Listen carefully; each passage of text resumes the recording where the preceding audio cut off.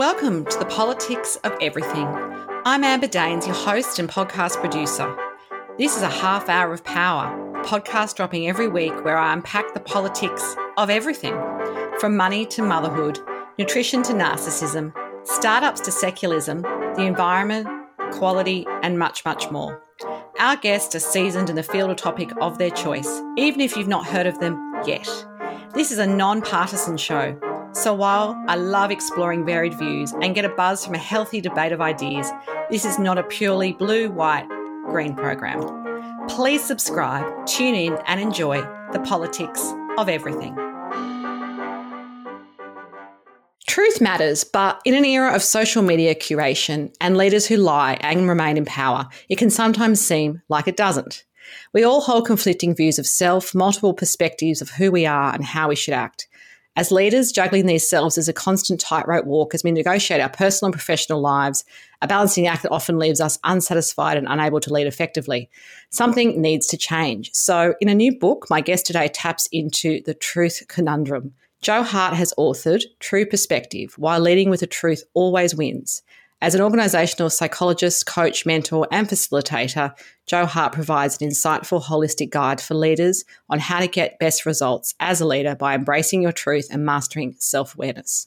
Drawing upon extensive experience working with organisations such as Samsung, Chandler McLeod and Gallup, Jo takes a deep dive into his own life story, showing the value of being vulnerable and applying true perspective to your most tightly held beliefs. In 2017, he founded True Perspective, a practice specialising in enabling people to improve their performance, reach their full potential and achieve balance. His core mission is to help people create meaningful changes to their lives. So welcome to the Politics of Everything, Jo. Thank you, Amber. Great to be here. Podcasting remotely can be challenging, but it doesn't have to be. Since 2017, I have relied on Zencastr's all-in-one web-based solution to make the process quick and painless, the way podcasting should be. If you know me, I'm pretty obsessed with quality guests, quality content and quality sound, and that's what Zencastr allows me to do. Not to mention, it's really easy to use, even for my guests that aren't particularly tech savvy. There's nothing to download, they just click on the link and we start recording. Zencastr is all about making your podcasting experience easy, and with everything from local recording to automatic post-production all in the one tool, you don't have to leave your browser to get each episode done. I want you to have the same great experience that I do for all my podcasts and content needs. So I have a special offer for you. If you go to zen.ai/politics of everything and enter this promo code, you'll get 30% off in your first 3 months when you sign up to Zencastr Pro. That's zen.ai, politics of everything. It's now time to share your story. Excellent. So what did young Jo wanted to be as a kid? I don't imagine that your career path where you've ended up maybe was exactly what you thought you might do when you were 8, 10, 15 or a little bit older. Can you tell us about your early career? Yeah, absolutely. And straight off the bat, didn't ever anticipate that I'd be an organizational psychologist and career coach. But you know what? That's where I've landed. But look, early on, I think I was always a chatterbox. I always loved talking to people, and it didn't matter who they were or what position they were in, whether they were authoritarian or not. I just loved speaking with them and understanding and talking. So that was a bit of a clue. But I'd say the first real career that I wanted to be a pyrotechnician, funnily enough. That's amazing.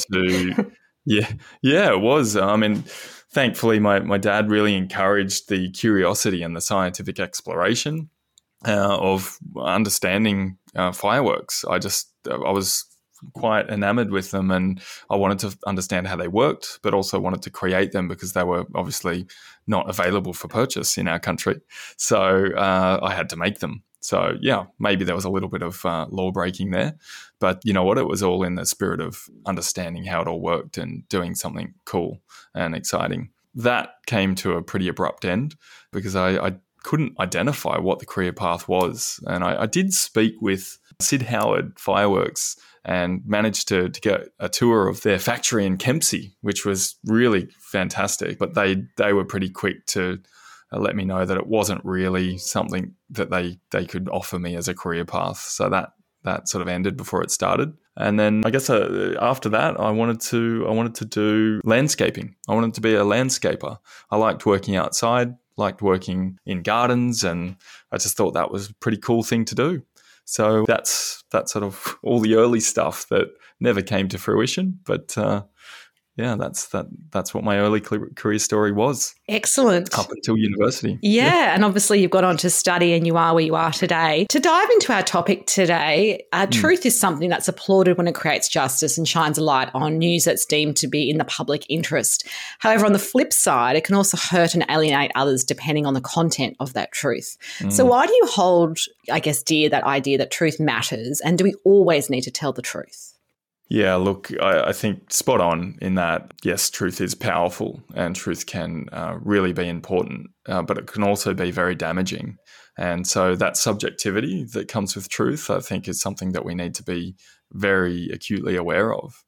I guess when I talk about why truth always leads, or why leading with the truth always wins, is more of an internal perspective of truth rather than looking at what's true out there. Let's take a look at ourselves and determine what's true in here.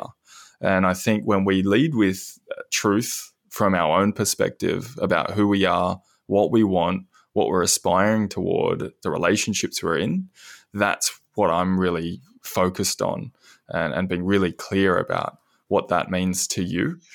Because when you lead from truth as a person, there's this integrity that emerges from you. And in leadership, I think that's really powerful.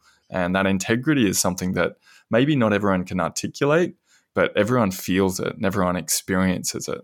So my focus of truth is less about the fact and the knowledge, and it's more about internal truth and what's true for you and how do you lead with that. So how do you believe that we can better align ourselves with our own purpose? And do you have sort of some clarity of how we kind of get there and do the work, if you like, to find out what matters and how to be true to ourselves? Yeah, absolutely. I think the first thing that I'd recommend anyone to do is to simply ask themselves what's most important to them right now. And if the answer to that question is what they're doing, then they're already there. If the answer to that question is quite different to what they're doing, then they know where they need to go.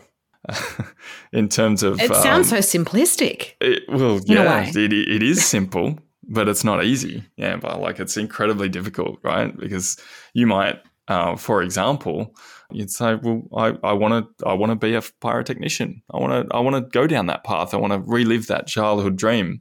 And what are you doing? Well, I'm on a podcast with Amber. So, not that I'm saying that I would rather be doing a pyrotechnician business right now. I'm happy where I am.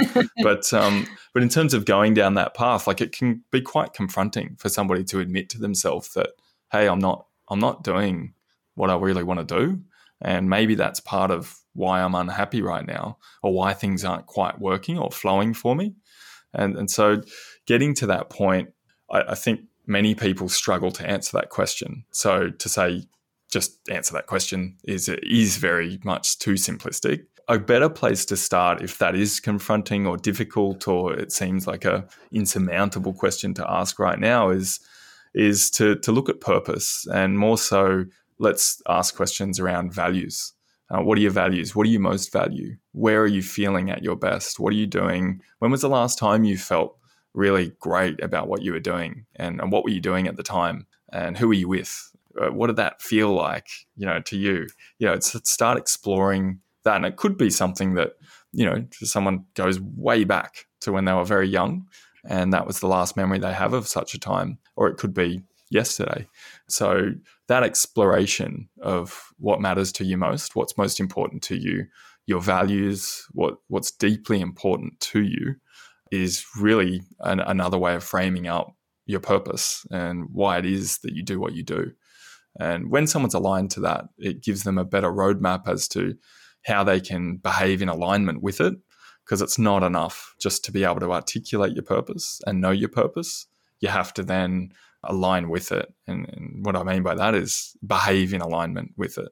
Yeah, that makes sense. And so do you find that changes for people over time? I'm thinking what's true and what you're interested in and passionate about in your 20s versus your 50s perhaps might actually shift because you're in a different life stage. Is it possible to do this work in a kind of checking in along the way process? Or do you think true alignment means that we will do what we were always meant to do eventually because it's, it's the soul truth, if you like? Yeah, I think if I was to answer that, with the affirmative, there's only one truth for you, and that's as it was written. I think I'd be that'd be a bit naive.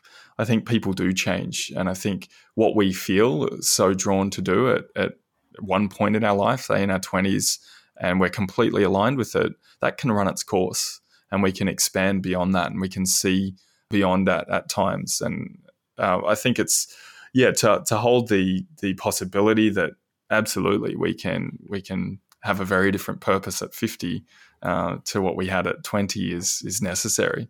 I think it keeps it exciting, it keeps it relevant, and it requires you to keep revisiting it as well. Otherwise, there's a chance that maybe at 15 you landed your purpose and then you never do that work again. That I think would just feel a little bit empty and potentially misleading. So absolutely, I think keep asking the question. You may find that purpose is absolutely relevant for your whole career, your whole life, and you've really found it serves you and others. But yeah, to keep asking the question and being curious around it, I think is important. What role does having greater self-disclosure have in our sense of self? And I guess the second part to that is how does it help us be more honest with the greater world in terms of what we present to the world? You can be true to yourself and sometimes people can internalize that. But I think what people present to the world is sometimes there's a bit of a discord in that. Yeah, totally. And, I think that discord comes from fear of judgment and fear of ostracism. And so, absolutely my own experience in that with my clients is actually working to self-disclose elements of who you are and what you've identified with based on your experiences in the past is a really powerful way to actually liberate yourself from it. And so I call that self-discovery through self-disclosure. And somehow we attach who we are to what we do. And look, a really innocent example could be, a professional athlete or sports person. They get so attached to the athlete that they've become that when they retire at 30 from professional football or 25 or 30 from boxing or whatever it might be that they're a professional in, they don't know who they are because they're a boxer or they're a footballer. And so they get so distressed and anxious about, well, now I'm in the world and I can't say I'm a footballer or a boxer anymore. Who am I? So, to let go of that, to liberate yourself from those past experiences. And of course, they were positive and they brought fame and money and success. But, they're not going to serve you moving forward necessarily. So, to share that and move beyond it, I think is really powerful. And conversely, if you've got some really challenging experiences and your upbringing, was difficult and that has shaped your belief about yourself and what's possible for you and who you are, I think sharing that with others enables you to discover that actually, while you might identify with a person that you thought you were through that experience, when you share it with others, they don't see you in the same way. And so that is a really powerful lesson that I've learned and that I continue to teach others, that often what we believe about ourselves is not true. And you can only know that by disclosing what it is that you believe about yourself to others, and they can either reflect it back as what you feared or share a different way of looking at it. And that is usually the case. It'll come back quite differently and liberate you. Interesting. So businesses often use slick advertising and comm strategies, and that's a space obviously that I play in professionally to generate images that appeal to customers. And then sometimes things go very wrong and they fall short. And I'm thinking of, really practical examples like when the major banks collapsed during the GFC, brands like Lehman Brothers that have been around for a couple of centuries and or products are being recalled because of a health hazard and maybe they left it too long to kind of intervene. Yep. Our trust definitely goes down. Yep. So from that sort of corporate perspective, what advice do you see being overlooked in those kinds of circumstances when it comes to truth and why? And it can't be just about fear and share price, can it? Yeah, look, it's so interesting. And I think what happens is the ideal that is created for a company, or the promise, the brand promise that they're upholding, or that they let down in the cases where, they miss it, or the integrity is breached, or products are faulty and they need to be recalled.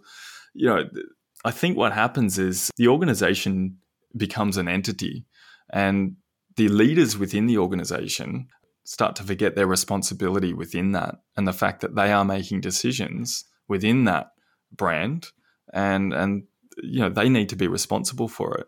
And when an entity gets so big, it's easy to hide, and almost it becomes dehumanized.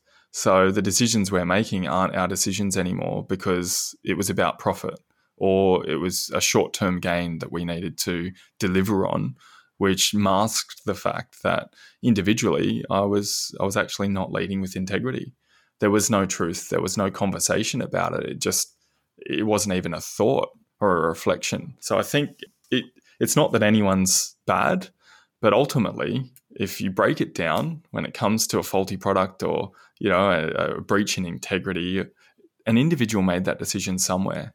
And so at some point, like, our organizations become dehumanized when they get really large and powerful. Individuals start to be corrupted by that. And again, if we bring it back to the first question around truth, and what is truth and how important it is, that I think if people are honest with themselves, they could really ask that question at those junctures where they're making important decisions that do have an impact, that generally lead to these collapses or faulty products being released. And it was one decision that they could have reflected on and made a different decision in that moment if they were being really honest with themselves. And so the individual responsibility and the human decision, I think, is where that goes wrong, and people just get dehumanized. Yeah, I think that you've articulated that really well. I think the challenge is, if you're in a senior role and you're making those decisions, of course there's a lot riding on it. A lot of it's ego, a lot of it's your profile and your career. And it could be things literally like, the share price and other sort of, I guess, stakeholders. But I'm thinking, all the examples I think of people who, are so-called whistleblowers, it just doesn't seem to go well for them. So I think the challenge is to be true in those circumstances when you're one of many in a decision-making chain. That's the challenge, I think, for a lot of people. Whistleblowers are often ostracized, or find it difficult to justify, in hindsight, why they went to the lengths that they did. Do you have any views on that? Yeah, and I think, yes, sometimes going down the path of integrity and truth, I'd say always, is challenging, right? Because it pushes us to really question what's important to us, what's most important. And of course, I could silence myself, I could turn a blind eye, I could pretend that wasn't important to me. But how's that going to make me feel? And more importantly, if I was to do that, and I lead in that way, how am I then going to be remembered? And I think that's what really brings it into light.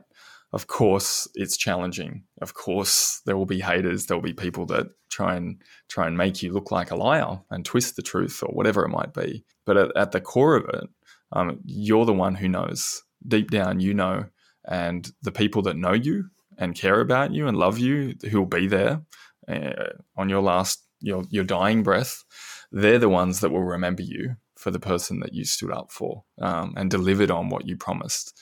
And I think that's worth more than anything to anyone, really. So yes, challenging.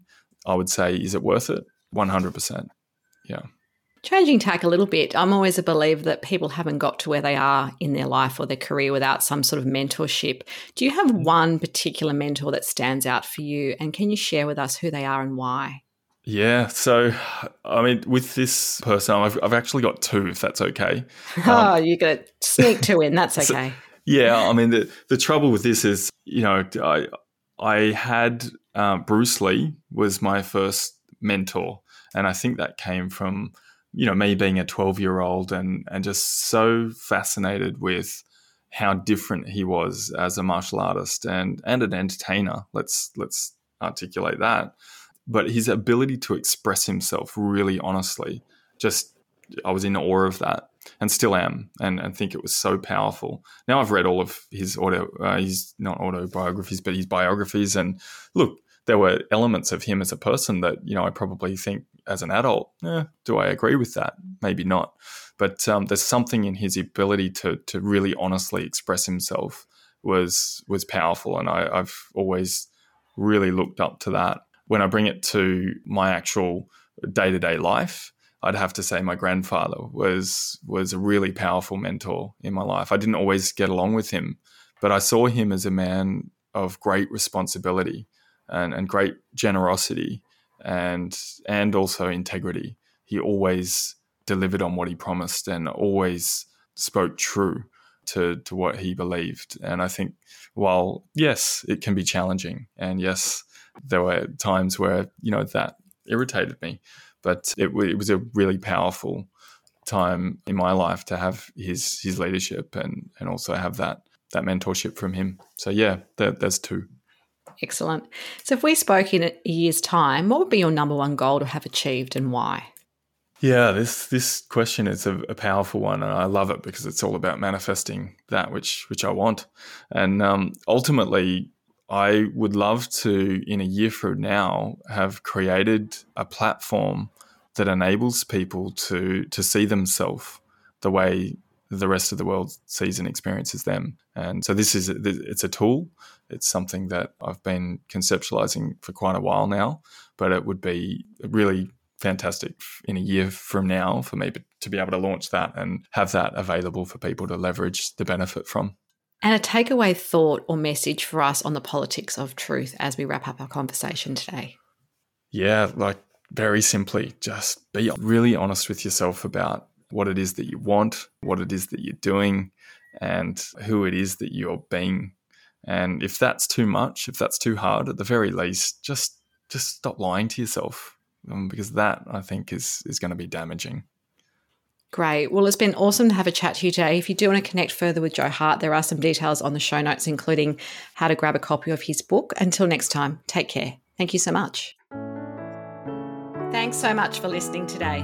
If you've enjoyed the politics of everything, I thrive on your feedback. So please add a short review and share the podcast with your network through Apple, Spotify, and all the usual suspects.